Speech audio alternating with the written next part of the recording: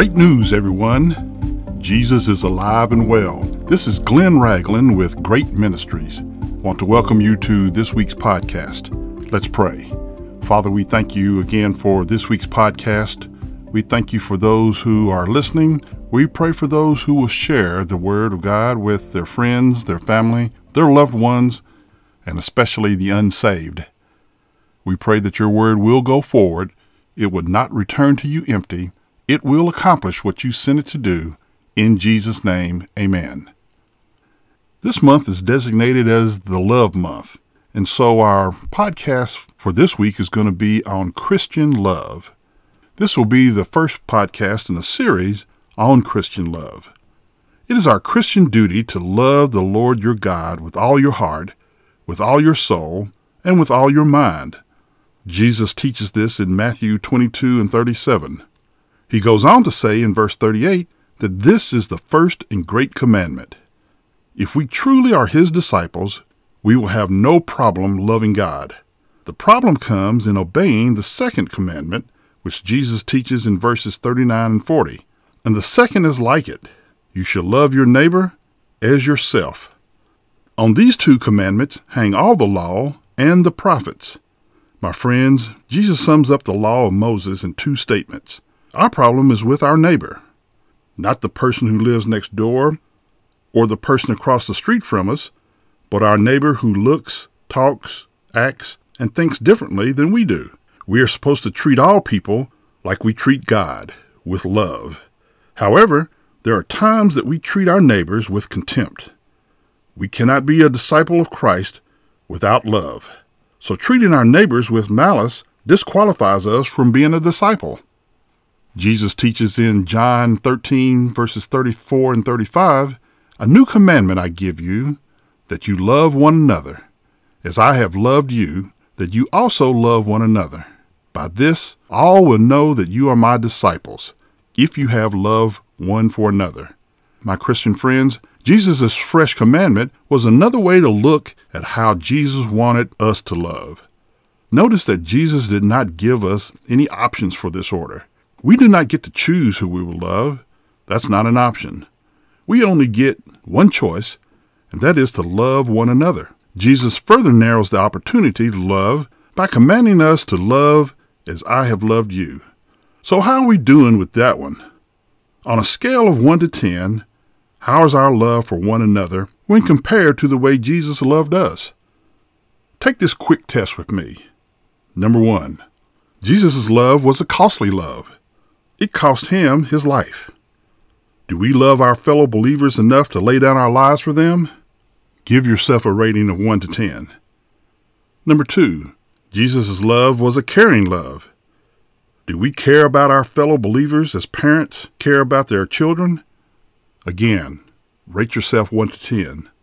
Number 3, Jesus' love was a commanded love. Jesus wouldn't have commanded us to love one another if he didn't know that we could do it. We are to give up ourselves for the good of others. Again, rate yourself 1 through 10. So how are you doing so far? I'm sure most of you have 9s and 10s, right? Number 4, Jesus' love was a noticeable love. The love for our fellow believers should be seen so that the world will take note. It's been said that Sunday morning is the most segregated hour in America, each race worshiping with their own race. Folks, I have news for you. There is no black heaven, or white heaven, or Asian heaven, or Latino heaven. There's just one heaven. Paul writes in Galatians 3:28, "There is neither Jew nor Greek, there is neither slave nor free man, there is neither male nor female, for you are all one in Jesus Christ." Again, rate yourself from 1 to 10. Finally, Jesus' love was a committed love. Are you still committed to love your fellow believers even when they fail you, or fail to live up to your expectations, or when they show weakness when they should be showing strength? Jesus didn't get to the cross and change his mind about dying for our sins just because he knew you'd fail. He went to the cross to show that he was committed to us. Are we committed to each other? Rate yourself 1 through 10. So how did you do? If we're truly honest, most of us have some work to do. My brothers and sisters, when we love each other as Jesus loved us, we are identified as His disciples. We cannot claim to be His without this visible sign. Once we can love each other as brothers and sisters in Christ, then we can show His love to the world. In the 13th chapter of 1 Corinthians, it's known as the love chapter. It is recited in premarital sessions and at weddings. But I submit to you that it is all about Christian love. The ancient Greeks had 4 words for love. The first one, eros, is where we get the word erotic. It refers to sexual love.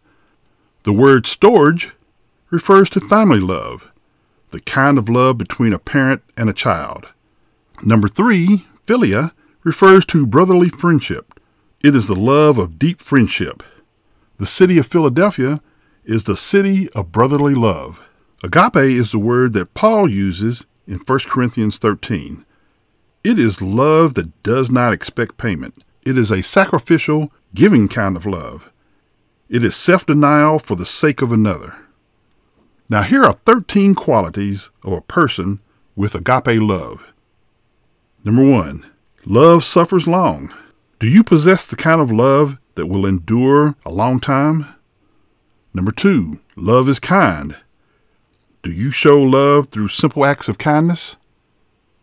Now I want to interject 8 things that love is not. Love does not envy.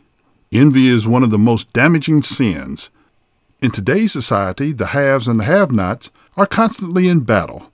Are you jealous of your neighbor's house, or his car, or the clothes that he wears, or the vacations that he takes, or his lifestyle? Love does not parade itself. Love does not have to be in the spotlight. This is rooted in pride. Love is not puffed up. When you meet a Christian who has bloated head syndrome, they are easy to spot. They have total focus on themselves. Love does not behave rudely. Good manners seem to be the exception rather than the rule today. If courtesy is not taught at home at an early age, then once a person reaches adulthood with no behavior training, it's difficult to convince them that they are insulting. Love does not seek its own. Love is others-centered, never self-centered. Love is not provoked. We have become the most sensitive generation to all things that aggravate.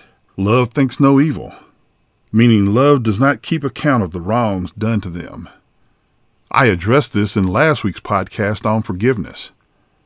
Love does not rejoice in iniquity, but rejoices in the truth. Love stands for truth and stands on truth. Now, the next 4 statements about love, Paul uses all things. The first all things statement is love bears all things. Or to put it another way, love covers all things. Love never shouts out the mistakes of other people. Here's an idea. Instead of bashing your neighbor verbally to the world, how about taking the gospel to the world? Love believes all things. My Christian friends, we should choose to believe in the best in people, not the worst. Love hopes all things. Love believes in God and the hope that He brings for the future. Love endures all things. I can do some of the all things some of the time, but love endures. We must sustain our love. The last of the 13 qualities of love is love never fails.